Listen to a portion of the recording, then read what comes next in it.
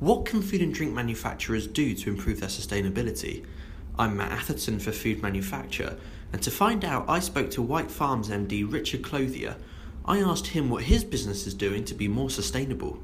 Well, obviously we're doing everything we can in the dairy and in the processing part, and we'll progress there as quickly as technology and science allows us to, following best practice and that sort of thing. But also I think for us now it's about getting further down the food chain.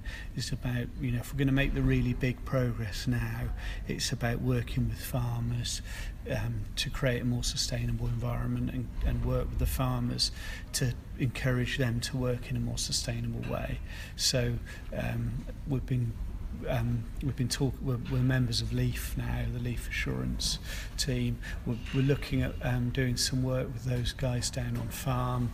We might do some work with the Carbon Trust on farm as well, and just have a look at what the potential is with a view to trying to unlock that potential going forward.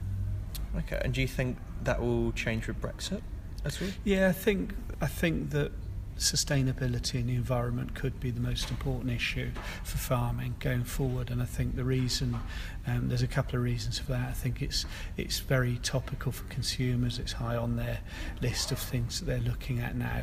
But I think since Brexit, I think one of the impacts of that will be almost certainly farm subsidies linked to a more sustainable way for farmers to work. So I think for farmers, sustainability over the next 5 years is going to be one of the most important things.